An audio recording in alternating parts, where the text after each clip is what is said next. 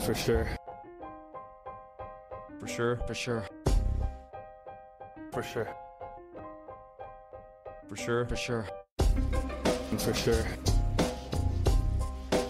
For For sure. sure. For sure. For sure. For For sure. sure. For sure. For sure. For For sure. sure. For sure. For sure. Welcome to another episode of For Sure, a 200-foot podcast. I'm Peter. And I'm Jay. And Peter, it's not just another episode. I Of know, the I For wasn't Sure sure if I podcast. should, mix up the opening, but, I'm so used to it by now. No. I think I say it in my sleep sometimes. No, we've come this far and we haven't really changed that open since day one. So Yeah. why choose now? Yeah. I thought you were going to say, how soon is now? Like Morrissey. Hey, that's Smith's. It's not just yes. Morrissey. Oh, yes, I'm sorry. Yeah. Let's be clear. So, so shut what your we mouth, were- right? yeah, that's it. Yes. I go about things the wrong way. All right. Yeah. It's Okay. I'm human Yeah. and I need to be loved. Yeah. Just like everybody Anyways, else. so as I was not so subtly alluding to, we are at episode 50, not 10, 20, 30, or 40, or 60, 50. We've made it exactly halfway through the centennial of the Maple Leafs, a century of horrors left for them.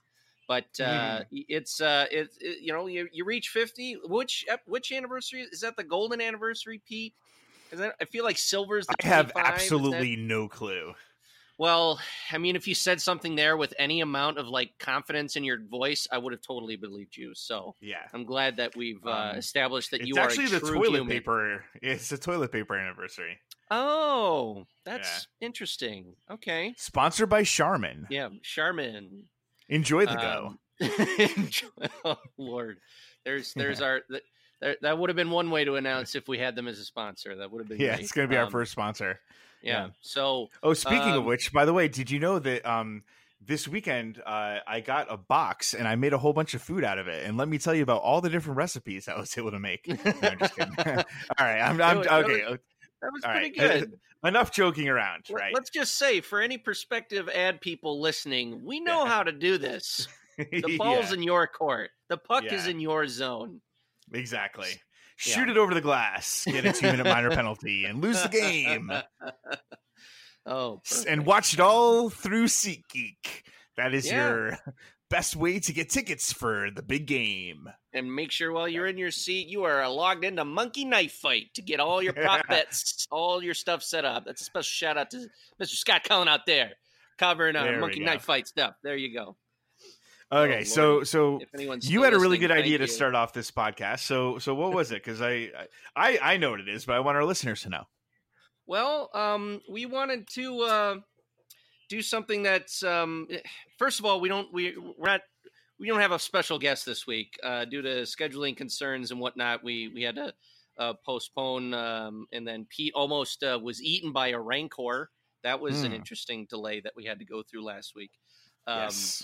But since it's just a Pete and Jay edition of this For Sure podcast to celebrate episode 50, we decided that instead of making it some sort of circle jerk for us, right? We wanted to actually look back at the last 50 years of the NHL and with the divine power that's been given to us, maybe make some, we wanted to talk about maybe some of our best, our favorite moments that have happened in the last 50 years in the NHL and maybe change something, maybe alter the outcome, maybe think of something completely different or maybe things that we think that they got right on the first go around. So, it's an interesting conundrum because there's obviously, I think, more than 50 things people would want to change over 50 years. And obviously there's not just one thing per year, but Well, I mean, if you think about it, we have twice that many all-time great hockey players, and absolutely none of them are left out.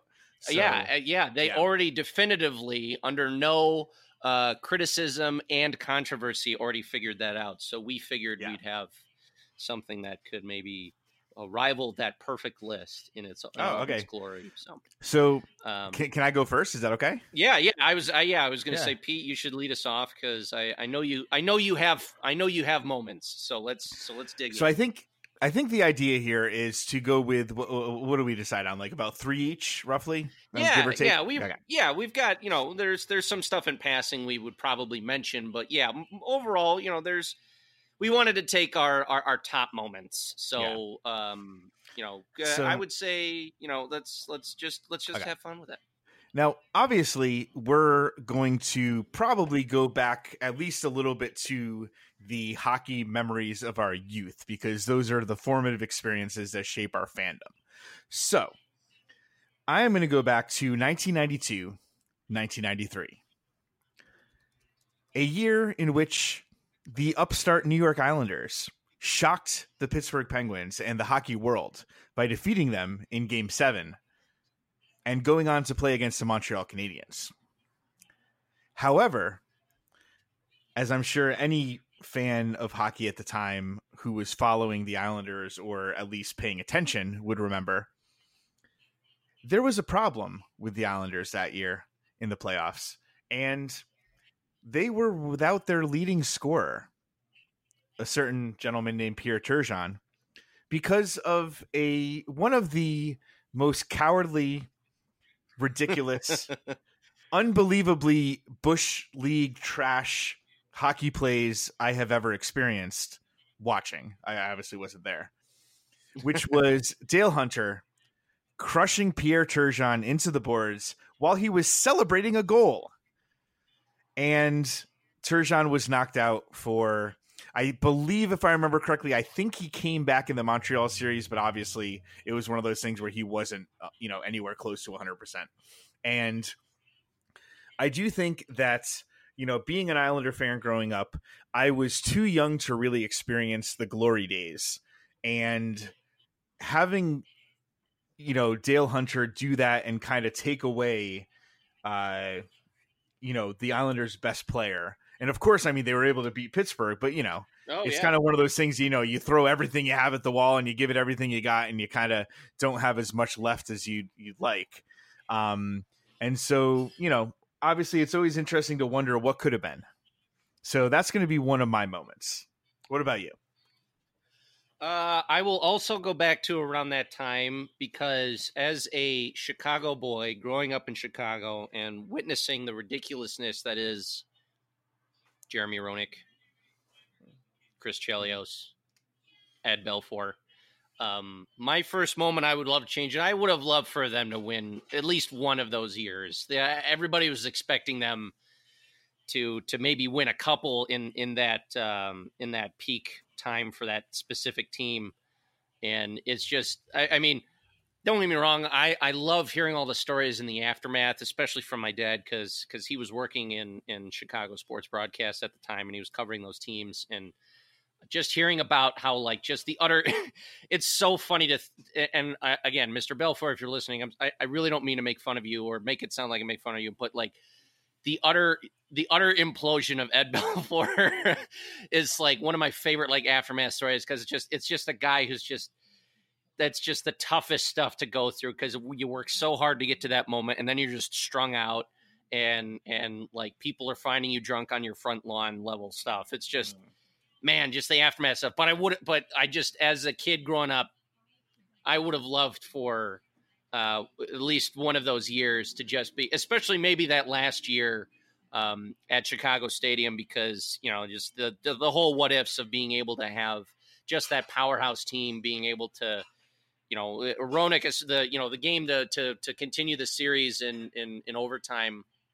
I actually posted a video of it because I had actually pretty good DVD VHS transfer of the second to last game at the old Chicago Stadium, and I'm just imagining just them taking a victory lap with Cup on that ice in that old barn. Is just I really wish that's something that could have come to pass. So, but I'm not saying I regret anything that's come after, but I would say the first and foremost thing I'd like to have happen was at least give them one of those. And then maybe, just maybe, we wouldn't have had to deal with the severe onslaught of entitled brats in 2009 for the most recent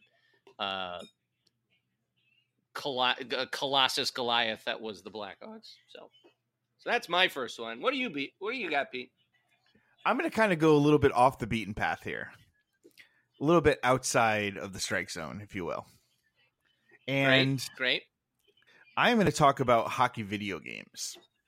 Oh, okay. And I am going to say that in my alternate universe, the team that made NHL 2K, whatever years it was, would take over for EA and make NHL hockey games, because their games were always more innovative. They always had more features. They always had more cool things. And the commentary did seem to be different from year to year, as opposed to the last 5 years of listening to In the Shadow of the Scoreboard.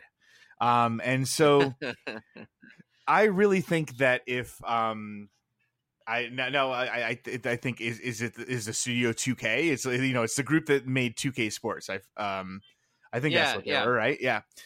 So if that group were able to, you know, win the NHL contract and have all the licenses, etc., as opposed to EA, I do think that hockey games would be a little bit better, maybe a lot bit better. Maybe a lot bit better. Yep. I will now be assimilating that into my lexicon. Thank you, Peter, You're for welcome. awakening my senses. Oh, I say that all the time. So yeah. I'm surprised. Yeah, I mean, yeah. Well, I should know. Yeah, you've been saying it all the time on this podcast. Yeah, there you go.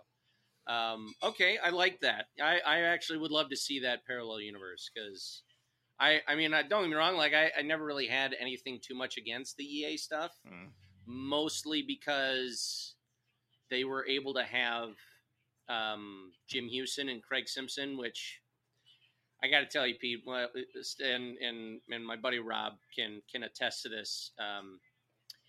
NHL 06.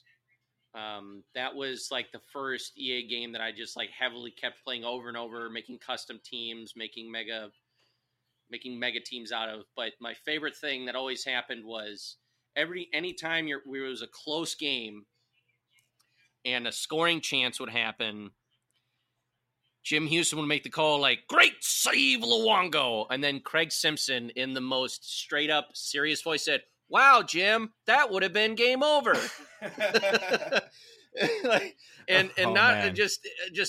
I should really fire up the old original Xbox One because I think I still have the equipment to be able to record video game streams, and I'd love to just get as many of the sound samples as possible, because I personally think that the EA NHL games peaked when they were able to have Houston, because Houston's the voice of hockey in Canada right now. I mean, he's just about to get the Foster Hewitt Award, so it's about damn time for that. But wait, so are you saying that it would be interesting to listen to, let's say, an NHL 94 era game sound?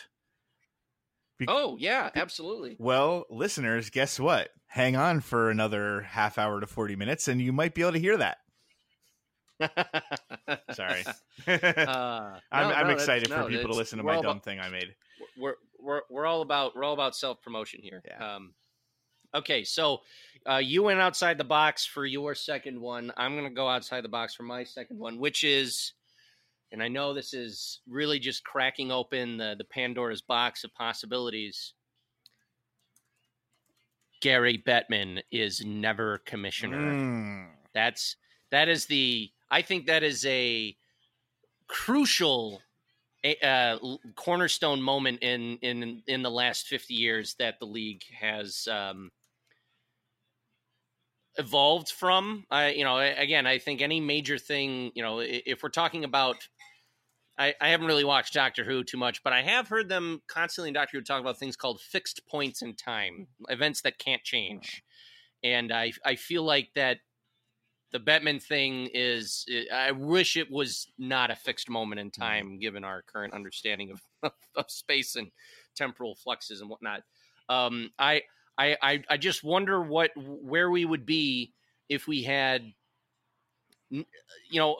I understand the position of commissioner is to help, the owners accomplish what they want to do and still have a league to cooperate from. But Pete, I just would have loved to have seen if there maybe could have been a commissioner who had at least an iota of a soul and awareness and understanding for the other half that makes this game possible, which is the players. I would even say more than half, because they're talking about 30 guys versus the hundreds of players that constantly push themselves to the limit to play at the highest level. And, we're talking about, I would love to be maybe talking about a different problem that's played in the NHL. Maybe in a different universe right now, Pete, we're saying that, oh, geez, because Bettman was never commissioner, the players ran supreme, and now player salaries are $35 million per player. But because the league is making X amount, who knows where we'd be. But all I know is I would love to see what this league would have looked like had he not taken over. But granted, him taking over did give us a lot of the great moments. I still look forward to the booing every year. Ladies and gentlemen, please welcome National Hockey League Commissioner Gary Bettman to present the Conn Smythe Trophy to the 1997 Stanley Cup Playoffs Most Valuable Player. The most valuable player, the winner of the Conn Smythe Trophy, Mike Vernon.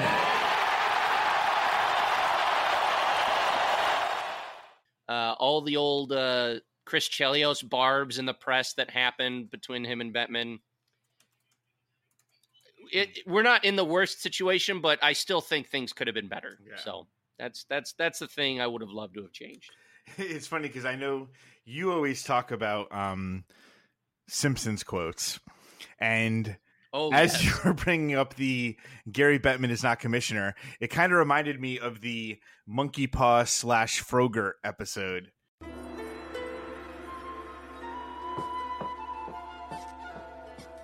Do you sell toys? We sell forbidden objects from places men fear to tread. We also sell frozen yogurt, which I call Frogurt. Well, I need something for my son's birthday. Perhaps this will please the gentleman.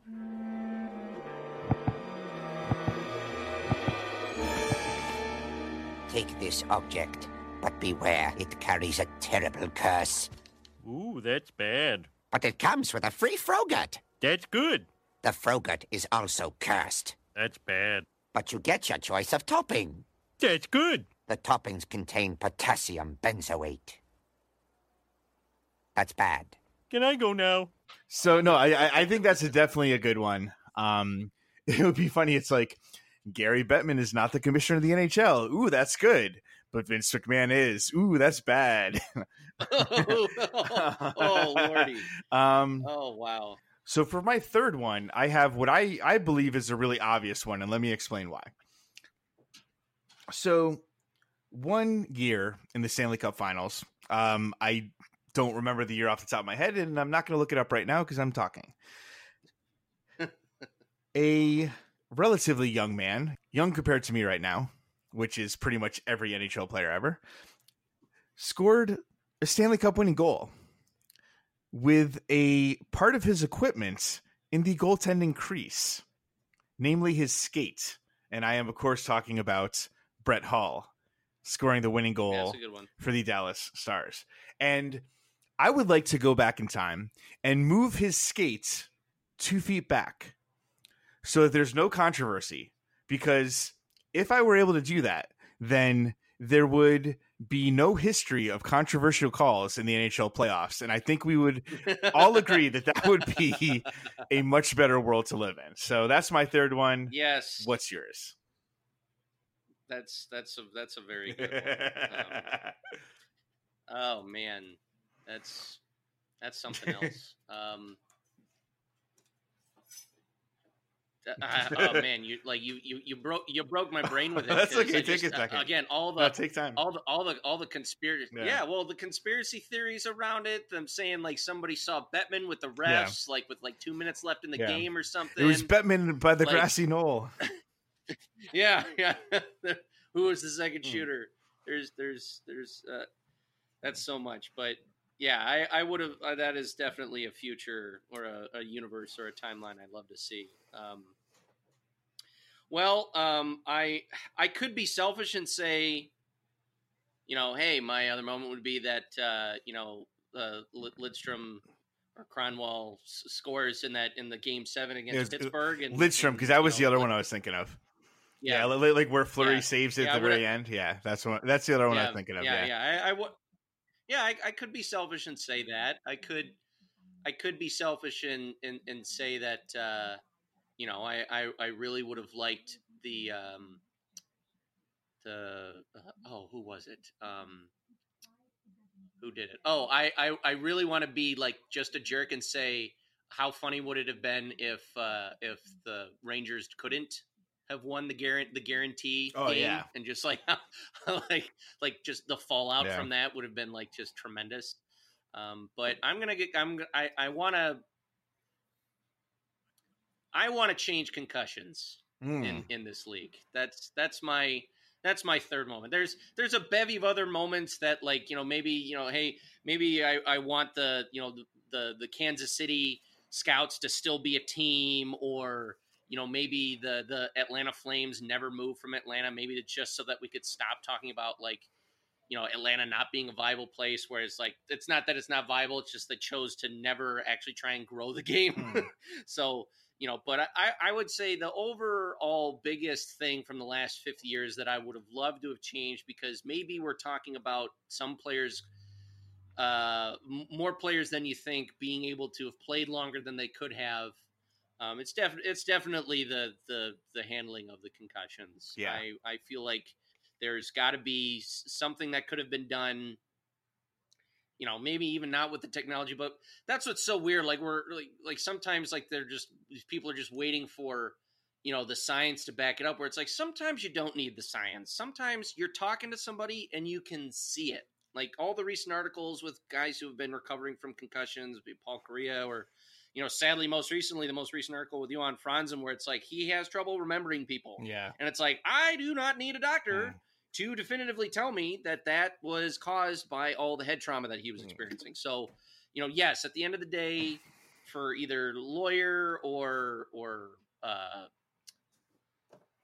collective bargaining purposes, yes, under the circumstances, yes, I agree. It does need an official type of designation, diagnosis, everybody to agree on, to have it be actually legislated as, yes, this is something the league acknowledges, and these are the steps that we take for preventative action, But at the same time, I don't think it needed to take this long. I don't think we needed to wait for the science this long. The science was always going to be right. So all we've done is waste time. So yeah, and just real quick, since this is our 50th episode, at the end, we're going to, give a special thank you to all our guests. But, since what Jay was talking about, if, go back and listen to episode 43, where we talked to Daniel Carcillo, because obviously he has a lot of interesting stuff to say on that topic. And if you haven't, well, number one, you should read Ken Dryden's book, Game Change. But if you don't have the time to read an entire book,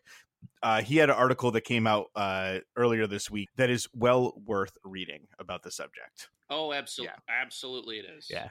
Well, with that done, we are going to move on to current hockey. We have the Stanley Cup Finals. Now, Jay, here's an interesting question, because we have not talked about this before we recorded the show. So as we record the show, there have been 2 games played in the Stanley Cup Finals.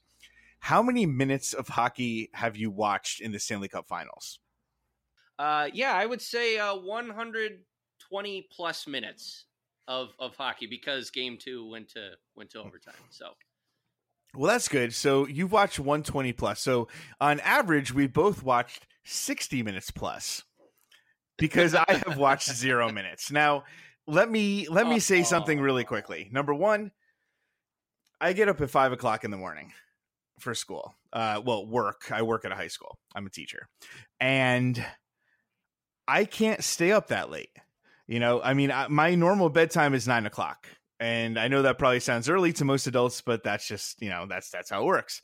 Now, a lot of times I can stay up and obviously watch like a first period or something, but this final series, I was busy both nights, and I have to be honest, I didn't really go out of my way to make time,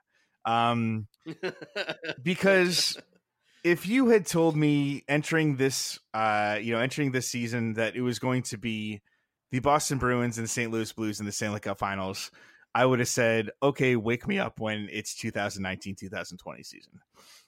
I wake him up. Yeah. When it's 2020. Wake me up when this season ends. Yeah. That's obviously the Bob Dylan cover of Green Day. So yeah. Now of Green Day. Yeah. Now come for the analysis. Yeah. Stay for the Bob Dylan impressions. That's what. Wake me up when December ends. All right, now it was now the problem here is we've talked about this before. Like one of the only teams that I cannot root for is Boston. And the reason most of the time is because of Brad Marchand. I cannot root for a team that employs him. He is a tremendous hockey player. He has very high skill. He's a tremendously gifted player. And he's also, in my opinion, one of the worst people in the entire league. So I have a hard time rooting. Well, actually, I don't have a hard time. I have an easy time not rooting for Boston. Yeah, which can be a little bit tough because, like, I do have friends who are very good people who I like a lot, who are Boston fans, who write for Boston, write about Boston for like SB Nation sites, etc. But I myself cannot root for them. And he is certainly like it's so problematic because you're right. There are like very cool Boston Bruins fans that they just don't know what to do. They're like, how do I parse this? Yeah. How do I parse this? How does this get resolved? It's like, I enjoy his play, but oh my God. Yeah. So, and St. Louis, I mean, I like some of the players on St. Louis. I definitely really like Vladimir Tarasenko. He's a lot of fun, but I don't really care. I don't really care too much about St. Louis, just as a fan. Now, here's the thing. I am going to, between now and the next episode, I am definitely going to make sure that I watch at least a little bit because I know they're playing tomorrow night, which is a weekend night, which is nice because I can actually stay up because I don't have to get up for work the next day. But it's still interesting that all the games are on at 8:00, not 7:00, not 3 or 5 o'clock on the weekends, 8:00. And I just think that's a little interesting. But I mean, I don't want to, we got a lot planned for this episode. I don't want to spend too much time talking about that. But anyway, it is 1-1. St. Louis won game 2 in overtime. And so they are going back to St. Louis tied 1-1. So right now, St. Louis has the advantage in terms of home ice. So since I have not watched it, I'm just going to throw it to you. So what are your thoughts on the Stanley Cup final so far? Well, everything that I've seen from St. Louis has been kind of the way that I like to usually. I like how St. Louis is able to very quickly learn from missteps.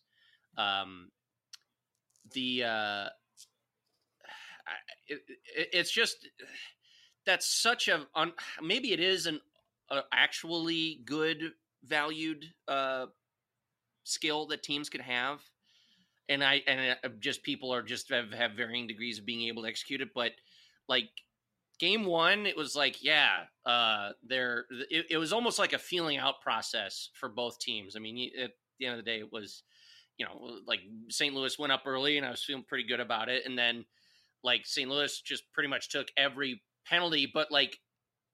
Yeah, it led to the Bruins, finally getting on the board and actually then winning the game. But, I won't say it wasn't for naught because I think St. Louis, at least going into game 2, I don't know about the rest of the series, but at least knowing into game 2, they knew what was getting called and they were able to adjust. And I think that helped them tremendously. But the thing that I noticed was how in game 1, the Bruins are definitely slow. They had the layoff. The Blues were obviously jacked from having only had to play recently. So, the Blues were able to take advantage of that, but it's Bruins home ice. They kind of weathered the storm a bit even and still being down. And then, they just demonstrated that they are the team that made it this far. So, but I would say game 2 was probably a really great window. Like if that's the way both teams could consistently play throughout the series, I will have no problems as long as St. Louis wins, because I want nothing. I want nothing to do with another freaking Boston championship, especially for a team that, like you said, uses employs Brad Marchand, the Rot, instead of the Rat. He's the Rot. Exactly. So, So, I'd say the thing that I was really impressed with, and I actually tweeted this out, was the way that St. Louis was able to set up Gunnarsson for probably the most Nick Lidstrom looking goal that I'd seen since Lidstrom played the game. Nice. Like, that was the game winning goal was this amazing setup on a delayed penalty too. So, I'm so proud of the Blues just being like, hey, figure it out as much as possible while you've got 6 guys. Cause either way, you're going to get the power play in the next up, but I'm glad that they witnessed and saw that the urgency, like, it was right there. Like, they were like, we can do this right now. And you could just tell it was all them. And so they really bounced back very well. So I'm curious to see what Boston's going to do going on the road. And, I think I got to be honest, Pete, the split, that's probably the best thing that St. Louis, all they needed to do. Oh, yeah. Because now all they have to do is the first timers experience of hosting your first games. I mean, I personally, like, I remember when I went to my first game, but we're talking about a franchise that hasn't had final games right for over 40 years. And, now the tremendous built up of, excitement and tension and all that stuff, like, that's going to be an electric crowd. Oh yeah. And they've already been electric in the first place. So I think this has been a really, game one was just kind of like, oh, all right, fine, Boston. But like the second one, I was just like, okay, the Blues, they are not screwing around. They watched everything. I don't know if it's tough to see who you give the most credit to. Do you give it to Berube? Do you give it to the give no F's attitude of Jordan Binnington? Do you give it to, how pretty much in game 2, like, Tarasenko was an absolute freaking machine, absolute machine. And it's just, that was the exact type of game you wanted to put together. Not every game has to be shutouts, right? All you have to do is just score more than the other guy. That everybody, it's that classic argument, high goal scoring, 1-2 games, 2-1 games, not fun. This was a great, all the goal scoring happened in the first period. Second and third period was just like edge of your seat excitement, and then it goes to overtime and the right play happens. If that's what we get for the rest of the series, I will be happy. Just make sure that it's St. Louis winning the cup. Absolutely. That's all I ask. Well, Jay, even though I wasn't able to watch any of the hockey in the Stanley Cup Finals yet, I did notice something that I did want to mention briefly, because as we talked about off mic, if I were to talk about it a little bit more in depth, it would take probably 20 minutes of kind of going through everything. So anyway, for game 2 of the Stanley Cup Finals, which took place in Boston, the Boston Bruins decided to partner with a website called Barstool Sports. And not only the website, but their, the website's president, Dave Portnoy, specifically, and they mentioned him by name. They put his Twitter handle in the the press release, etc. And I just wanted to talk about, number one, how garbage I think that was, and basically, so I want to try to do this in just a couple of minutes. So what I'm going to ask our listeners to do is, if they don't understand what I'm talking about, or if they don't know the references I'm making, it's incredibly easy to find this information with a Google search. So basically, Barstool is a sports website that does a lot of stuff. They do some, I guess you could call it pop culture. One of the wonderful things that they do is they rate the attractiveness of women that are accused of sleeping with their students as teachers.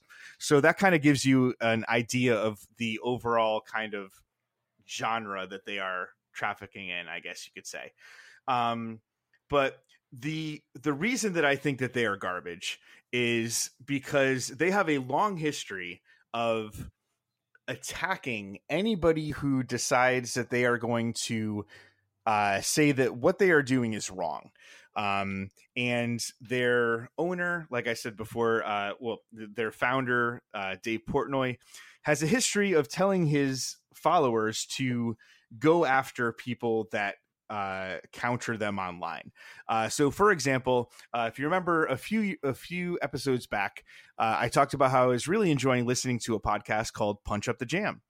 And I didn't even realize it was the same person at the time because I'd heard of this story. Basically, one of the co-hosts of that podcast made a video, which was, pretty profane, of her singing some really over the top, like NC-17 level lyrics to a song as like a parody. And, people thought it was funny, etc. And basically Barstool took that video and they posted it on their site without credit. They basically took the video and posted it as if it was like somebody contributing to them or something like that. And like I said, I'm not going to take the time to go through the entire story, but you can Google it very easily. Basically, if you Google Barstool Sports Miel, Miel, which is the name of the woman that did the parody version, you can just see just how ridiculous they are.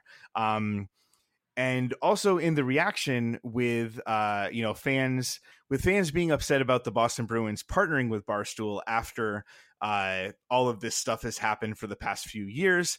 There are numerous examples online through Twitter, etc. It's really easy to find them if you Google, do a Google search for them, of the fans in quotation marks of this site just going after journalists who even questioned, hey, why did you decide to partner with this group? And surprisingly, they always go after the female journalists, like almost without exception. And so, like I said, I understand if you haven't really been following this, you might be like, oh, what's the big deal? But like I said, take a couple minutes out of your life, do a Google search, and you will find just how garbage this website is and just how disappointing it is that the Bruins have decided to partner with them. Well said, Pete. All I'm going to say is, so much for hockey is for everyone with this type of decision. So I really hope that they get it out there and show that this is not something that they should condone. So, But now that we've wrapped that up and put ourselves in at least a healthier mindset, knowing that, this is something that we can talk about and be far more aware of, and more importantly, speaking out about it. Something we actually do to make a difference. We do. We actually wanted to change things up and start listening. Let's move on to some reader questions, because we actually haven't had them in a while. Because it's I know everybody's busy. We're not hurt by it at all. I don't sit up crying why nobody submits reader questions as much anymore. I don't sit alone in the dark playing Sounds of Silence. I don't, stare out the window as the sun goes down, questioning my own mortality about it. So, it's not weird at all. So, Pete, what have our glorious listeners wondered from us today? Basically, we have two questions, but I think they're both really good ones. And the first one is from a listener with the Twitter handle Puck and Bourbon. And this is interesting because I actually know this person's real name. Like, we talk a lot on Twitter through DMs and stuff. But at the same time, because he decided to do it through this kind of more anonymous handle, that doesn't have his name attached, I'm obviously not going to say that. But first of all, I just wanted to say to this listener, to my friend, thank you so much for listening and for all your feedback over the course of this show, because, you've been really supportive, from the beginning, and I really appreciate that. So his question: what is the most important thing you've learned about interview preparation? Interview preparation. Well, I think it's, at least for me, the one thing I learned was don't feel like you have to come up with a laundry list of questions, because I think based on Peter and I's rapport with the people that we have on, we very rarely have had to like scramble to come up with stuff. So like in terms of like not sweating whether or not I have enough questions, that's the one thing that I've learned a bit too, because there's times where I have like a general thing that I kind of want to ask, but like through the natural fluid conversations that we've had with people, stuff pops up and it's like I'll find a better way to ask something that I did want to ask, but I'll have a better or a different or a more succinct way to ask it. So that's mine. What about you? Yeah, that's good. I think I'm going to piggyback off of yours before I get to mine, because I definitely do think that is something I've really, really worked on, because I think in the beginning I had definitely a problem with kind of getting to the point, and I rambled a lot in my questioning, and like which actually ties into my answer. Basically, I, kind of like we talked about last episode about how I am definitely a planner. And so I kind of feel like in the beginning, or, first half or first 3/4 or whatever, I would plan so much that I wasn't able to kind of adapt to the interview as it went, which is interesting because it's basically what you just said, And so I'd sit down and I'd write down all these questions, and I think that's good. But sometimes sometimes I kind of just had a problem just living in the moment and just do, like I would ask a question and then they would say something and I'd be like, oh man, I should have a really good follow-up for that. And I think I've gotten better at that as it goes along. I think I've gotten better at kind of going with the flow as opposed to planning. But I will add on to this, which is, I know not asking the question, but I think the biggest thing that I want to work on in the next 50 episodes is I definitely think that sometimes I have a hard time transitioning. Where, like, let's say you ask a question and I know, because, a little peek behind the curtain, Jay and I use the Slack program to kind of communicate with each other while we're doing the interviews, in terms of like, oh, hey, I'll, hey, that's a good question. I'll ask the next one, or I got to follow up to the question I just asked or whatever, to kind of keep us from stepping on each other's toes. I think sometimes it's like, okay, Jay asked the question and I know I'm up next. And like the interviewee finishes their answer and I'm like, okay, how do I transition from what they just said to what I want to ask? And I think that's something I definitely want to work on, in the next 50 episodes or so. Yeah. So, like I said, I think that's a fantastic question. So Jay, there's one more question. So how about you ask this one? Oh, sure. This one comes from Mike Lon, right? Am I saying that correctly? They have they have two here. Well, yeah, they have two. So we'll start with the first one. What is the funniest moment you have experienced while recording the podcast? This one is hands down for me. I think, Pete, you already know what I'm going to talk about.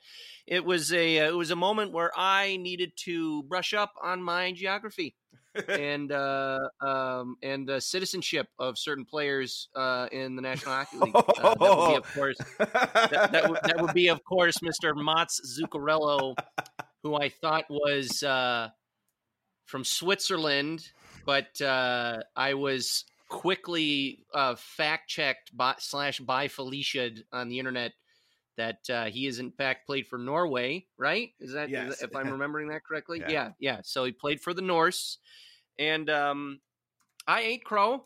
I actually am really glad somebody pointed out. I swear to crap, their jerseys looked the same, looked very similar. It's probably where my eyes went. So that was mine. Not so much committing the gaffe. It was the gaffe being noticed by somebody.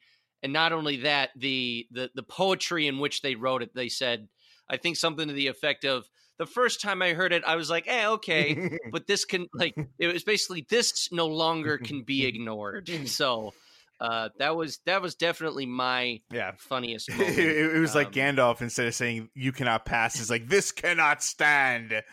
Yeah. You know what's funny? And again, I figure that like the 50th episode is a good time to kind of do a little peek behind the curtain for some of the listeners. Is I remember, based on your response to me reading that reader question, I legitimately thought you were mad at me. Like I legitimately thought, because here's how it worked, because Jay had not seen the question, and I decided, and to be honest, I think rightly, I decided that I thought it would be funnier to surprise him with it on the podcast, as opposed to, warning him ahead of time, hey, here's this question, blah, blah, blah. And it turned out to be like better theater. But I legitimately thought that Jay was mad at me. I really did. Oh, okay. Like, to be honest, let me long. Like, I figured out pretty quickly, but like for probably about like 5 or 10 minutes, I legitimately thought you were mad at me. Okay, well, I retroactively apologized for. Oh no, you have nothing to apologize for. for not giving you a better indication. Yeah. Obviously everybody reacts differently, but no, I at the time, I don't remember being mad. I was just, maybe I was more mad at myself, and maybe I was projecting it on you. But that's on me. That's not on you. So I'm glad that we were able to do that.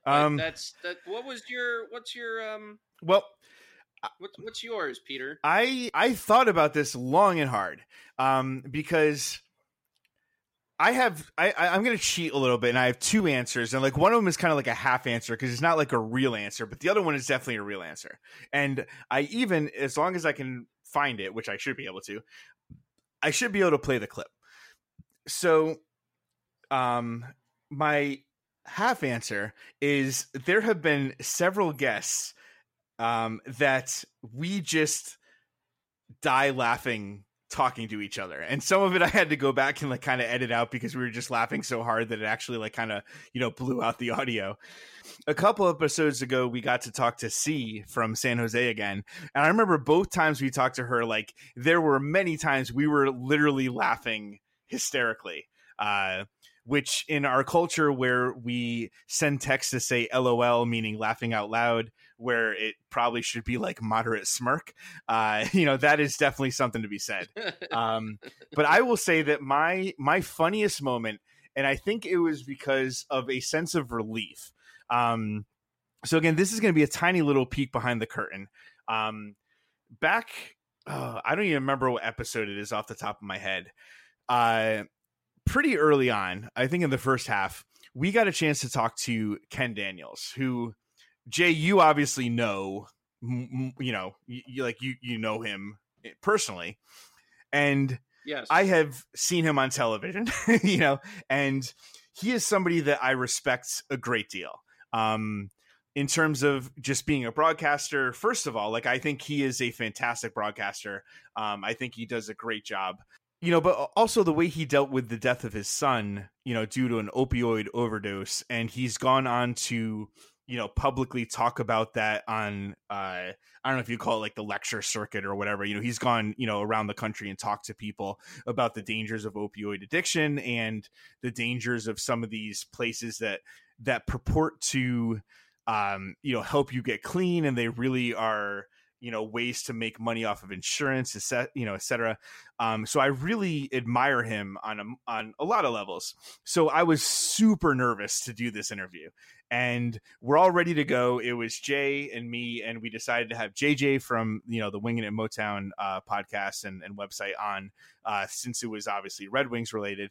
And, basically we're ready to call him. And so I'm like, okay, I got everything set up. We're all good to go. And it was like 30 seconds before we're supposed to call him. I'm like, I'm going to be perfect. I'm going to be professional, and I'm going to dial him. And I dial him, and it's like, and we realized that like we had known ahead of time that he was going to be driving to a wedding in Toronto. And so we're like, oh my God, like we can't hear anything. And so we were able to kind of hear him a little bit, but it was really horrible. And so he's like, oh, hey, call me back in 5 minutes. So we call him back, and it was the same thing.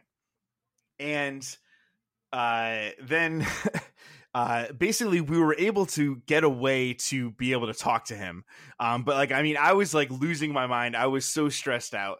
And early on in the interview, he made a very dirty joke that really kind of broke the tension for me and helped me to really be able to, to do that. My daughter's away at Michigan State at school. We got a new puppy, beautiful golden doodle who's 7 months old, and his name is Jack. Aww. So I think Jack Daniels is the perfect name.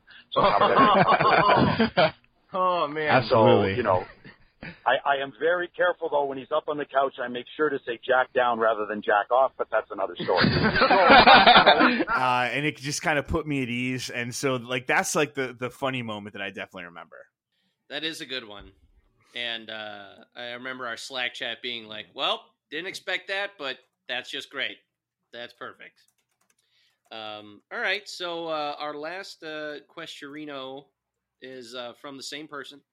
And they're asking, with the recent events in both Westeros and the World Championships, should Larkin be named Captain Larkin the Broken?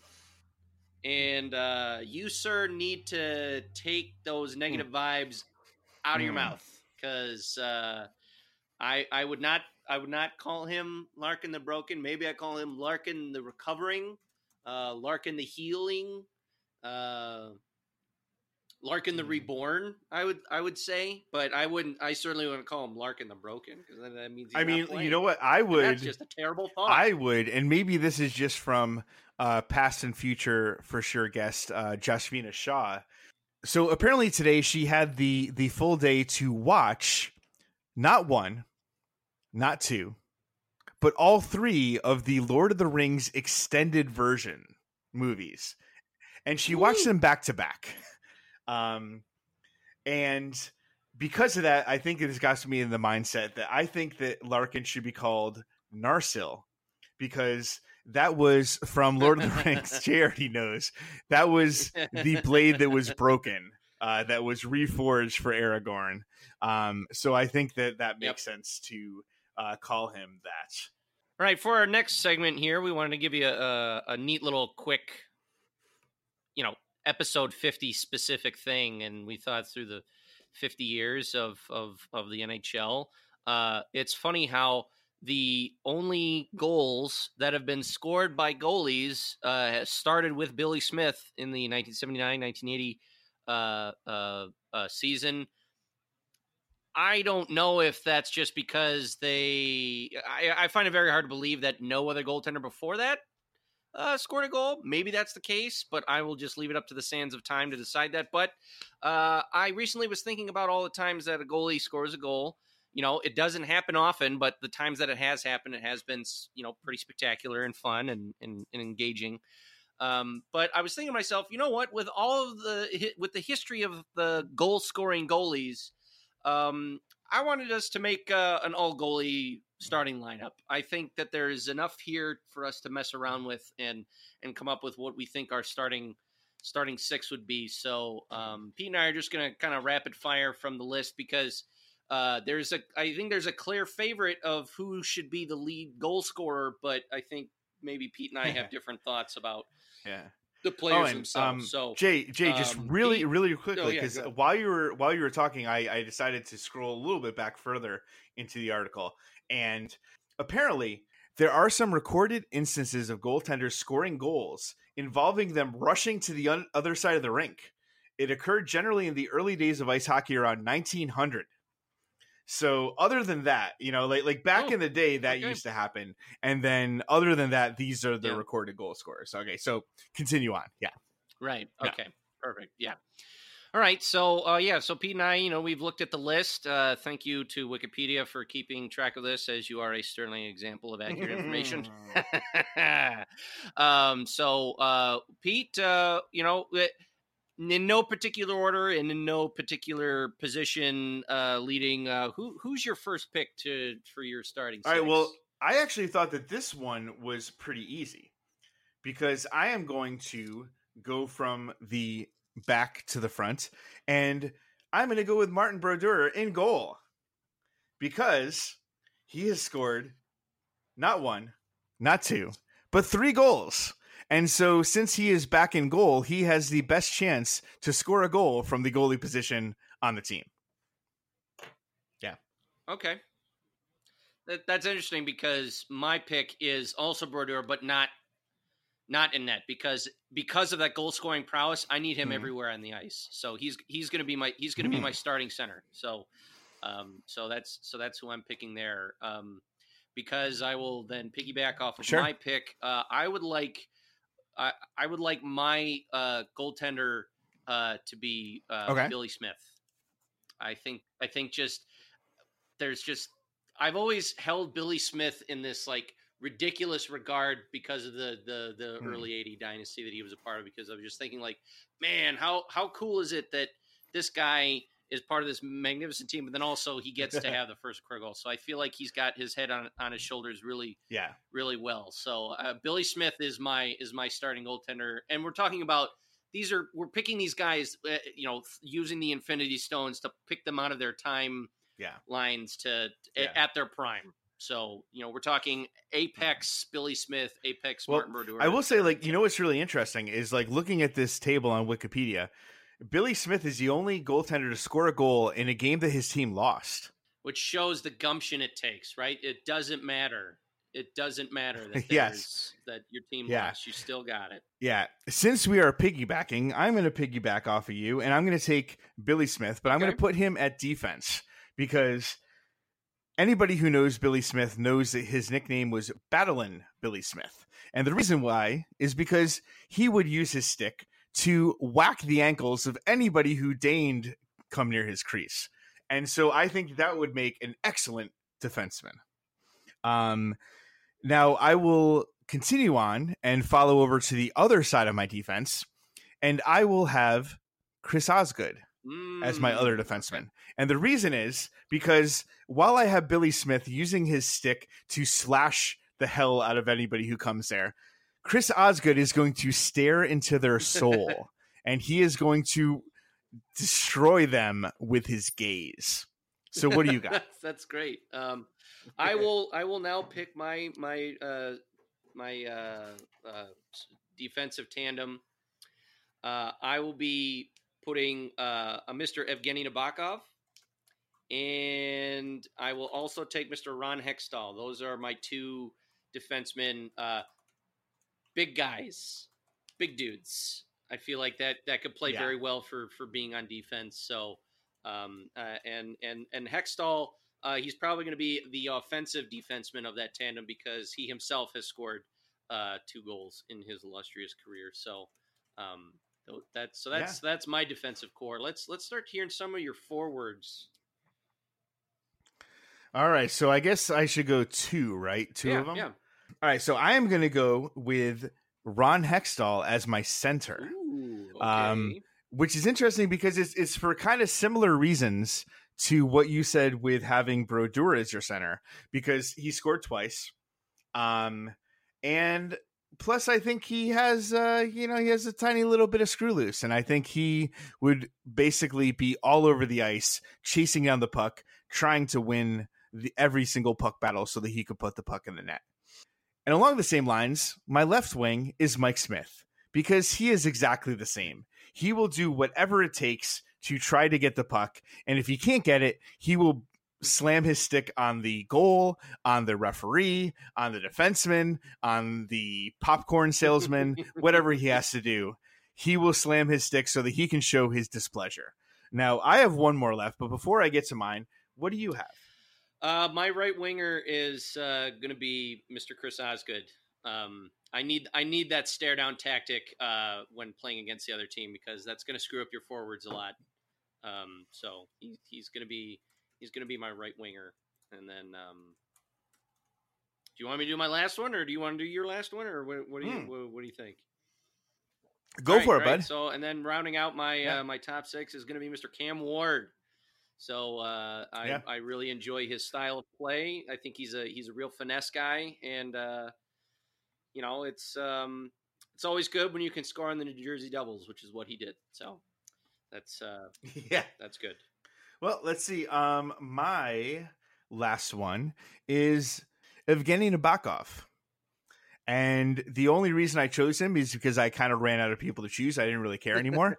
And I'm an English teacher, and Nabokov wrote a very famous novel. So that's pretty much Wow. Just like that famous book by Nabokov. That's right. That is entirely Don't stand so close to me. So there you go, kids. That's your all goalie lineups from us. I think, Peter, we should probably find a way to set that up in NHL 19 somehow. Maybe just name players. Ooh, that would be fun. We'll figure that out. Obviously, one of them can obviously still be goalie with the goalie equipment, but who knows? We also wanted to do a little throwback because, as is the case with any program, Peter, some segments stick, other segments take a little bit of extra time and maybe fall by the wayside. So we wanted to bring one back, and Peter is just a champ, just a straight up champ in putting this thing together. I'm excited for you to hear it. So, Peter, why don't you introduce your little story time? Well, one of my favorite segments of the show is one that we've kind of done in a couple different ways, and it's called Puck Tales. I thought that this was going to be a really funny kind of improv, like we would record it live type show, type segment. And it's not that I don't think it worked. I just don't think it worked as well as I wanted it to. And a little while back, I decided to record a different version of it that was kind of a parody of, your kind of like true crime podcast with like, the very serious voice and all the music and, the mood music, etc. And I was thinking that this is going to go viral. Everybody's going to love it. And some people definitely did love it. Like, we got a lot of positive feedback for it, but, I thought it would be like maybe a little bit more popular. But no matter what, I decided that I wanted to do another one. And the problem with this segment, as much as I love it, is that it takes a long time. It takes a long time to plan. It takes a long time to record and produce, etc. But basically, Puck Tales, what it is now is like I said, a parody of these kind of true crime podcasts of like, how did this actually happen? Where we talk about a famous event in NHL history and we tell you the absolutely true story of what really happened that we have not in any way made up or invented. Absolutely. And so we bring to you the Puck Tales story of what really happened on Patrick Roy's last night in Montreal.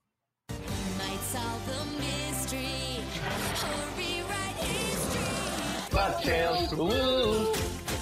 Every day they're out there making Puck Tales, woo!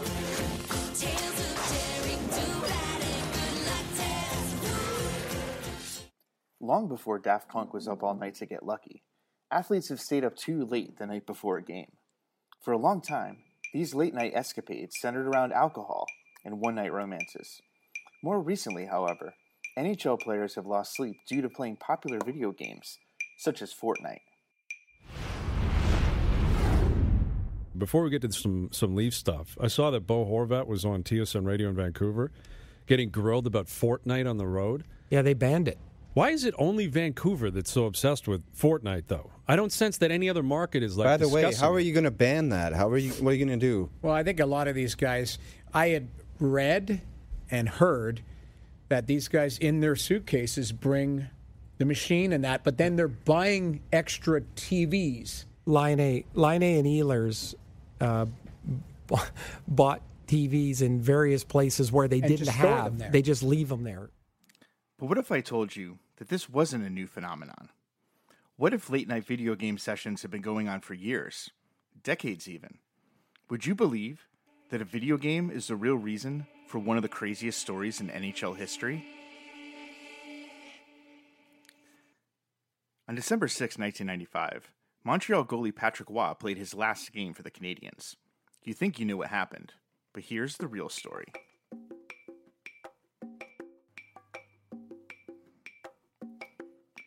Enforcer Donald Brashear was known for fighting, but he also had an addiction. an addiction for a black plastic controller with a D-pad and 6 buttons. He couldn't stop playing NHL 94 for Sega Genesis.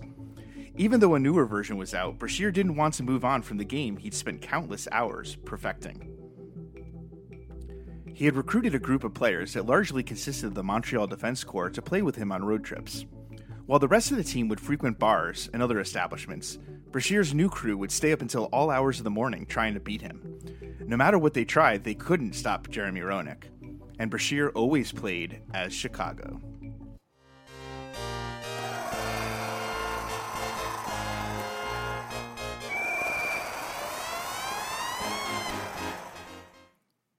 The morning of December 6th, Patrick Waugh left his hotel room to get some breakfast. As he walked down the hall, he saw 3 of his defensemen walking towards their hotel room.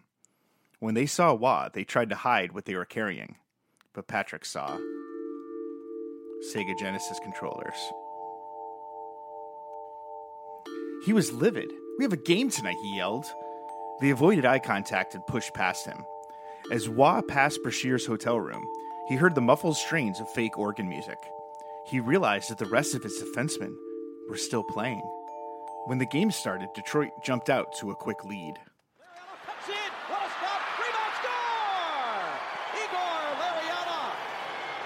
When Detroit piled on the goals in the first period, Waugh could not hide his frustration with his defense. For the first time ever, we have enhanced audio from ice level. Able to get loose now. Kozlov. Yes. Patrick Waugh with the arms up in the air said, "I can't see." Now I know Brash always beats you. When a goaltender does that, it's like he's blaming his defense for it. After a few more goals, Waugh stopped a slap shot from the blue line.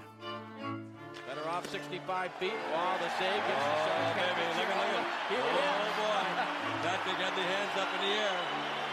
That's not the thing to do. No. Everyone thought that Waugh was simply expressing annoyance at his defense, but there was more to it. When he threw his arms up in the air in faux celebration, he was actually imitating Brashear, who stood up after every goal he scored in NHL 94. After he was finally pulled, Waugh walked past coach Mario Tremblay and said something to team president Ronald Corey. While the story goes that Waugh said he had just played his last game in Montreal, the newly uncovered enhanced audio shows that he said one more thing. Mario Tremblay just said something to Patrick Waugh. Patrick Waugh leaned over and spoke to the president It's Sega of or the Canadiens me. organization. And so, while completely unintentionally, Jeremy Roenick helped to bring about the end of the Patrick Waugh era in Montreal. And that's another Puck Tales. Might solve the mystery or rewrite history. Puck Tales, woo! Every day they're out there making Puck Tales, woo! tales of daring, do-rad, and good luck tales. Peter, once again, you amaze me with the production value you put into Puck Tales, and at some point I would love to bring it back maybe again for all the other true stories that we uncover as we do our research for these fun episodes. So we've reached the end of episode 50. Did I think we'd get this far? Absolutely. I have ultimate confidence in us, but I won't want to speak for you too, Pete. This is always a fun little adventure. I was honored and happy to start recording this with you, but there's our side of things, but then we also wanted to take this moment at the end of our 50th episode to give a little shout out to everybody who tolerates us. Yes, to to all the angelic souls that decided to put their careers, their credibility, their everything on the line to listen to two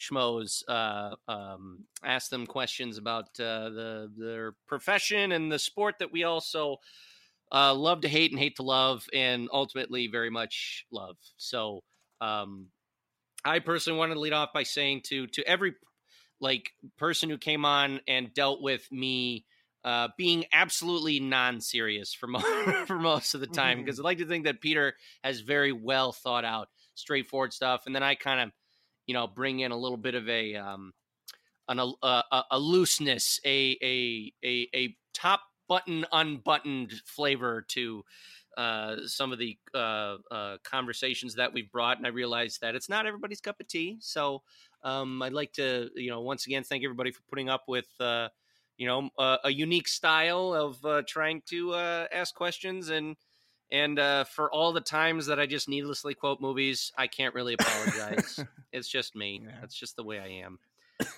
What about you, Petey? Well, I am going to say thank you, obviously, to the listeners, and obviously also to you for I'm trying to think, like, did we ever talk about the actual origins of this podcast on the podcast? I'm trying to remember. I think maybe early on. Yeah, but it's been a long time. Yeah. So anyway, I'm gonna do the quick version because I do think it's important. So basically, I had been hosting WIM Radio or appearing on WIM Radio for a while at the time, and I was finally able to go to Detroit with my wife. We were able to go see a couple games at the Joe Louis Arena during the last season because, we wanted to make sure that we got a chance to go there before the building closed. And during that trip, I talked to JJ. And I told him about an idea I had for an NHL podcast because I really like listening to other ones. Definitely at the time, Puck Soup with Greg Wyshynski and Dave Lozo, Biscuits with Dave Lozo and Sean McIndoe. And then at the time, it was Merrick versus Wyshynski with Jeff Merrick and Greg Wyshynski. And I really wanted to do that. Like I thought that maybe I could do it, and I wanted to try it. And JJ was so supportive, and he basically is just like, just let me know what you need. And the hardest thing at the time was trying to find a co-host because I obviously wanted to be somebody who I could, have good chemistry with, etc. And interestingly enough, on that trip, as fate or kismet or whatever you want to call it would have it, we were getting ready to go see the second game, and a young man named Jay Tui walked into a Greek restaurant where we were about to get some flaming cheese delivered to our table, and he sat down. And so that was my first introduction to Jay. And it's kind of interesting to think it's kind of like that, sliding doors world where, what if for some reason we had to leave early and I never met you? It's a very good question, and it's one that exactly I'm glad that we don't have to change because it happened. Yeah. Right. And I mean, to be honest, I mean, we only met each other for about a half hour that first time, you know, so it wasn't that far away from not meeting. It's all we needed, Pete. It's all we needed. Yeah. And so basically, that's the important part. But the short version is that, Jay and I discovered that we both like playing EA NHL hockey games and other games. So we started playing, talking to each other on Xbox Live, etc. And I was like, hey, I think that this could work. And so we decided to try it out. And Jesus, man, almost 2 years later, here we are. So I obviously wanted to thank you. Like 10. Feels like 10. I wanted to thank JJ.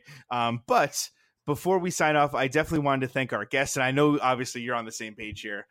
We had actually talked about doing an elaborate version of this, and then we realized that with all the guests we've had, it would just be way too hard and take hours of preparation.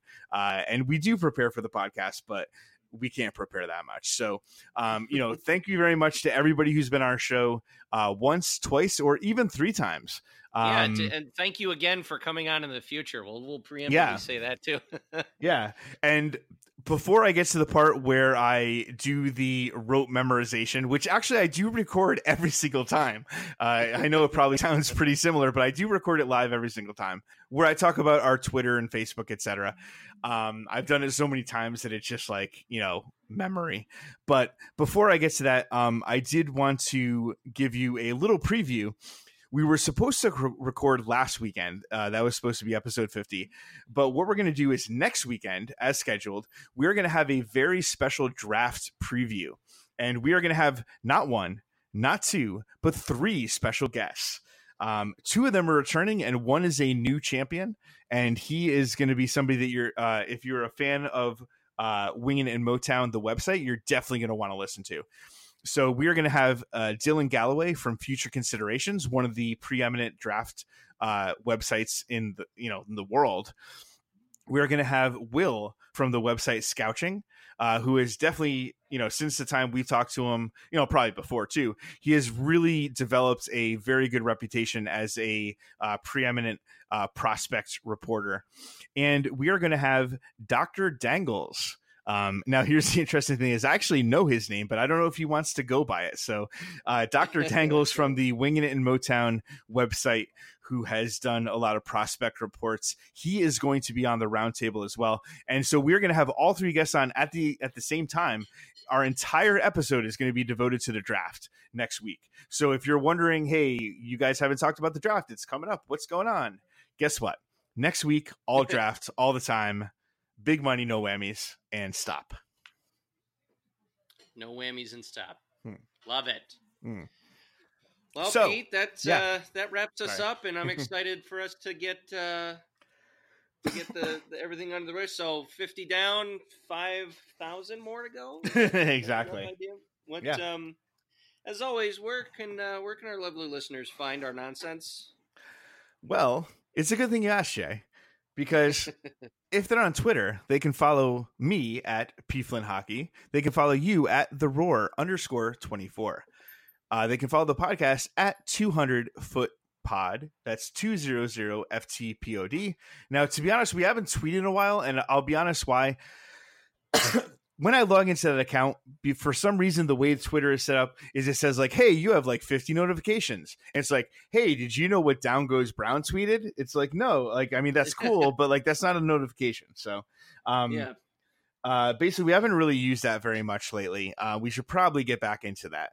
But just in case if you're wondering why we haven't tweeted too much, definitely I would say at the time, I would say definitely right now, follow me and Jay. You'll get all the information there. But if you're on Facebook, you can follow us on facebook.com/ForSurePod. That's FERSUREPOD. And if you want to get some merchandise, you can go to tinyurl.com/ForShirt, which is FERSHIRT. And you can find all sorts of merchandise for us. So, I'm trying to think of, let's see, what holiday is coming up? Father's Day, right? In June, Father's Day. You want to get your dad a For Shirt pillow? Guess what? You can do it. It's awesome. I actually have one. My dog loves it. My dog has destroyed every cushion on our couch, and she has not torn up this pillow. So that tells you something, right? Yes. Yeah. So like I said, come back next week for episode 51. And actually 2 weeks after that is going to be our second anniversary episode 52. How about that? Woo! For sure. For sure. For sure. For sure. For sure. For sure. For sure. For sure. For sure. For sure. For sure. For sure. For sure. For sure. For sure. For sure. For sure.